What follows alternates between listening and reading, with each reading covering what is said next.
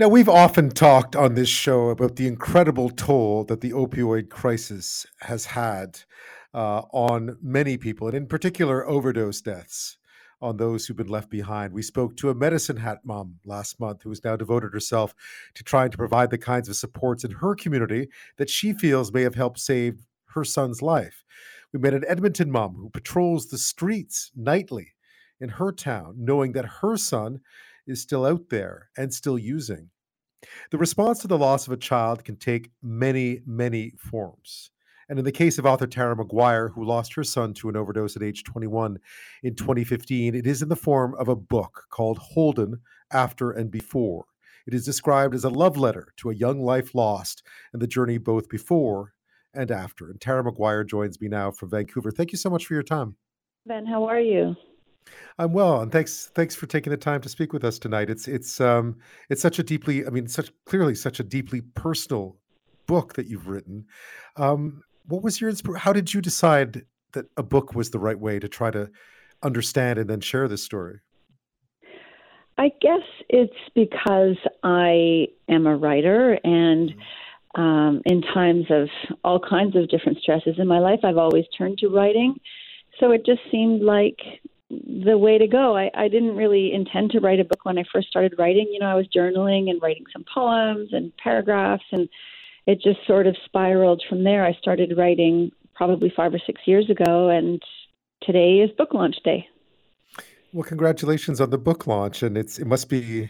How does it feel to have completed something that was not just a journey, but not just about writing something, but really about a whole, I would imagine, a whole process of just trying to understand and comprehend what had happened, and also learn more about your son. Yeah, it feels like a lot. Yeah. It feels like a lot. I've gained an incredible education along the way in terms of my knowledge about writing as a whole. And then in terms of what I've learned about my son, it's just a continuing evolution of our relationship is how I like to look at it.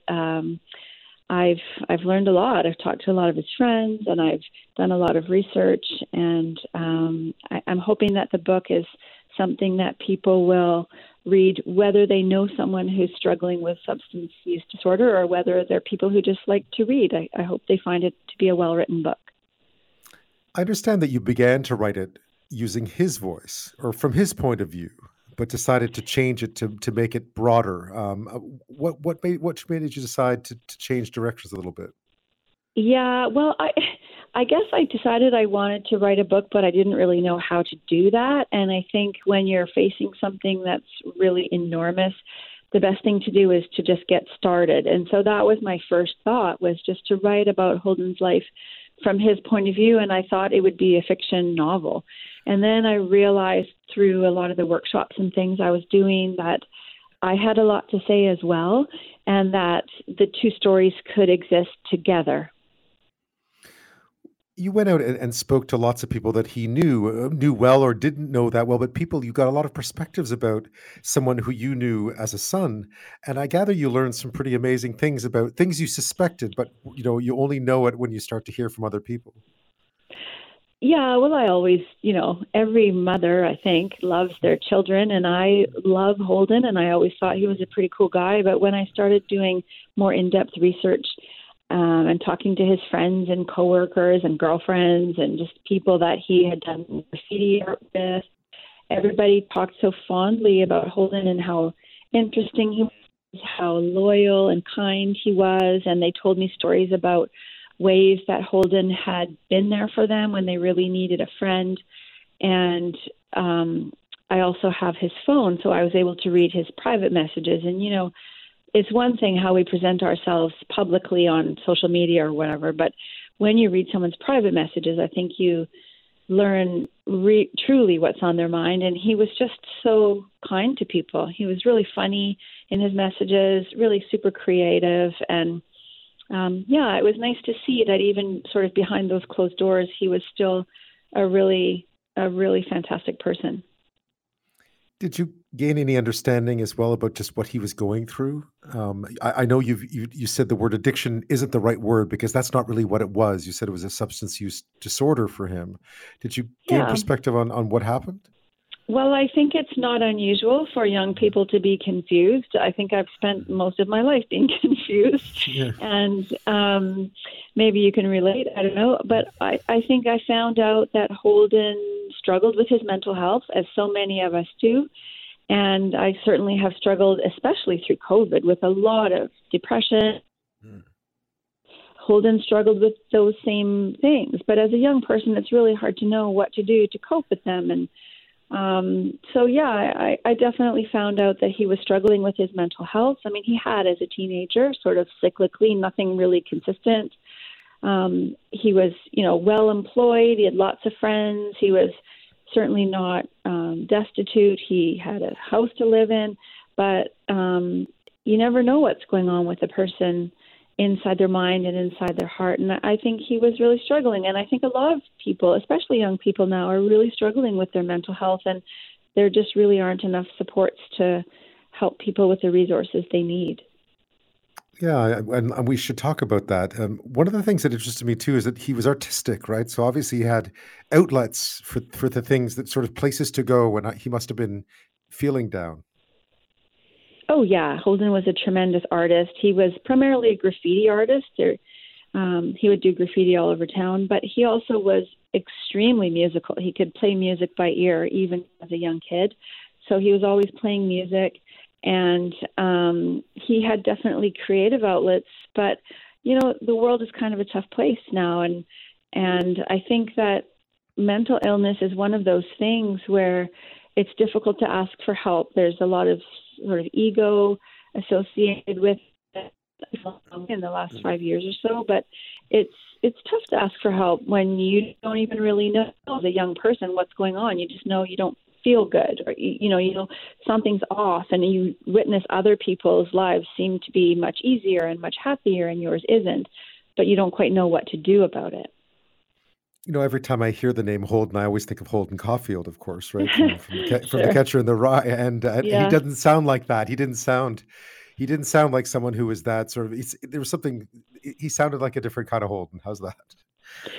Yeah. Yeah, he's a different kind of Holden, all right. But I think they did have some similarities. They're both very clever, both very sort of literary. And Holden wasn't named after the J.D. Salinger character. He was named Hmm. after his grandma. That was her maiden name. Hmm. But, I read The Catcher in the Rye a few times. I'm sure everybody's read it.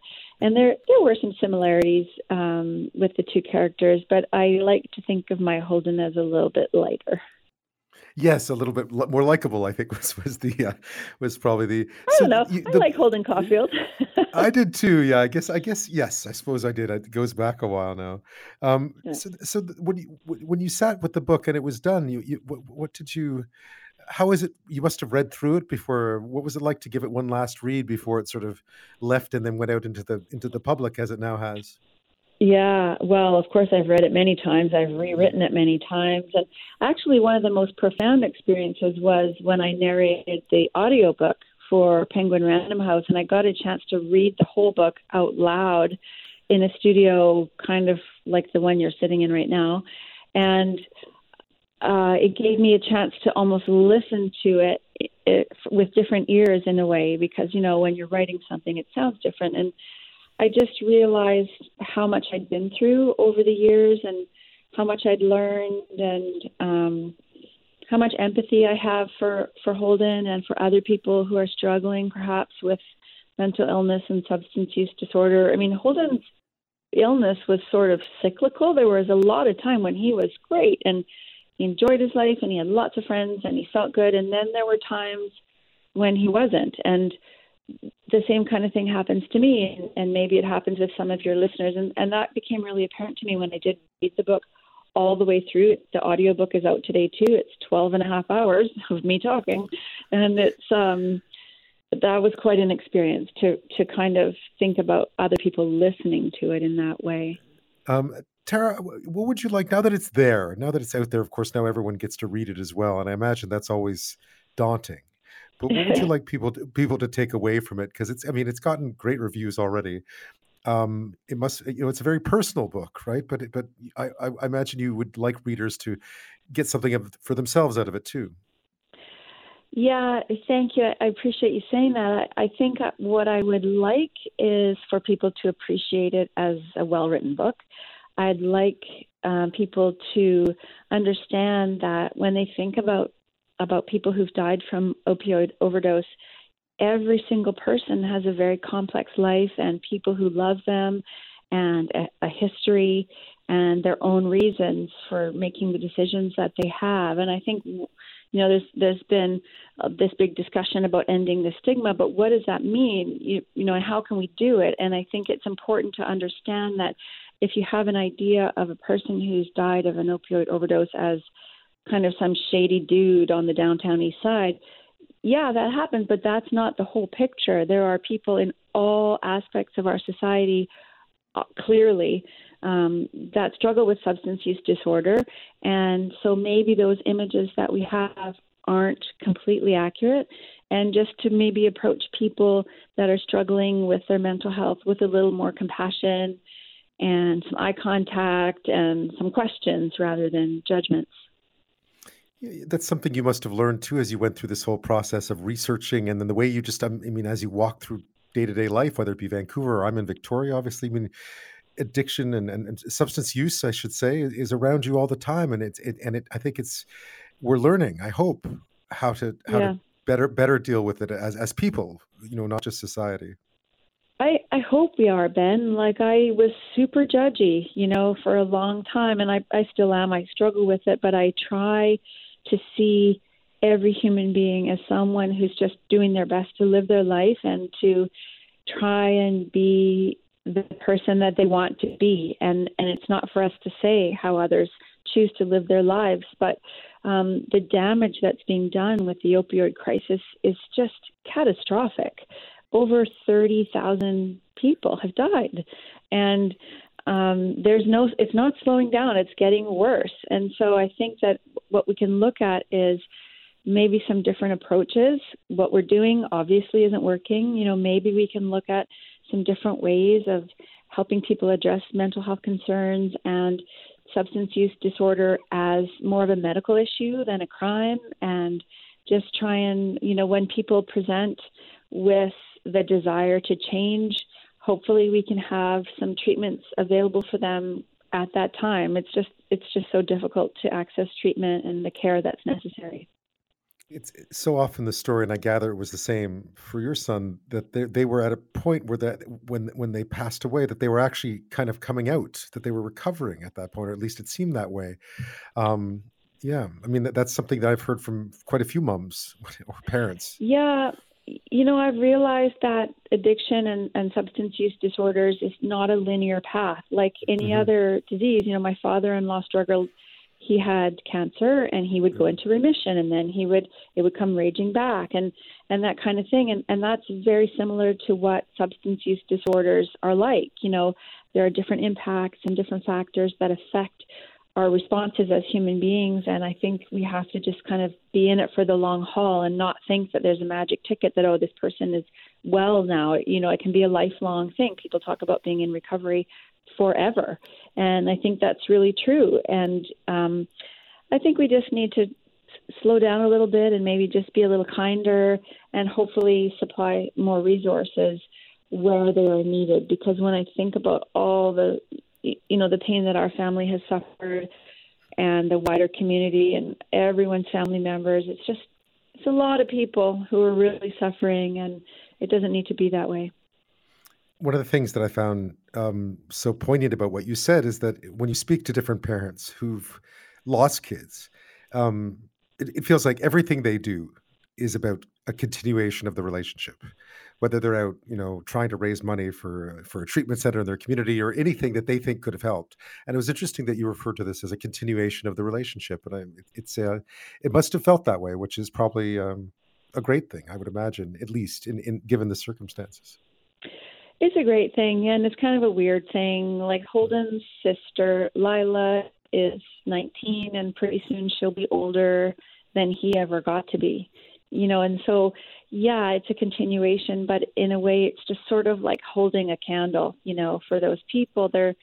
they don't get to live anymore, but of course they're front and center in our minds and in our memories, and we won't forget them, and we won't get over it. We'll just continue to exist in a way that honors them, hopefully. And I didn't want to just not do anything about it. Like I didn't want Holden's death to be for nothing. And it's been really painful to write this book. It's really painful to think about what happened with Holden and how maybe things could have been different. And I think about all the families that continue to wrestle. And by the way, grief happens, before people die. It happens when you have a family member and they're out and you don't know what they're doing and you're worried about them. That's grief, and there's so many of us struggling, and I just want people to know that, they're seen and they're understood, and those feelings are valid. And I don't know. I guess that's it. Yeah, you said anything but silence. I think that was the way you put it. Anything but silence, which seemed like the right way of putting it. Where can people find your book, Tara? It's out today, I know. It's out today. It's available everywhere. I encourage people to support independent bookstores because, business is rough out there. And if audiobook is more your style, it's on all the audiobook platforms. It's in most libraries now too. Or you can order it directly from the publisher, which is Arsenal Pulp Press. Tara McGuire, thank you so much for joining me tonight and sharing your story and sharing the story of the book. Thank you, Ben. I really appreciate you having me on.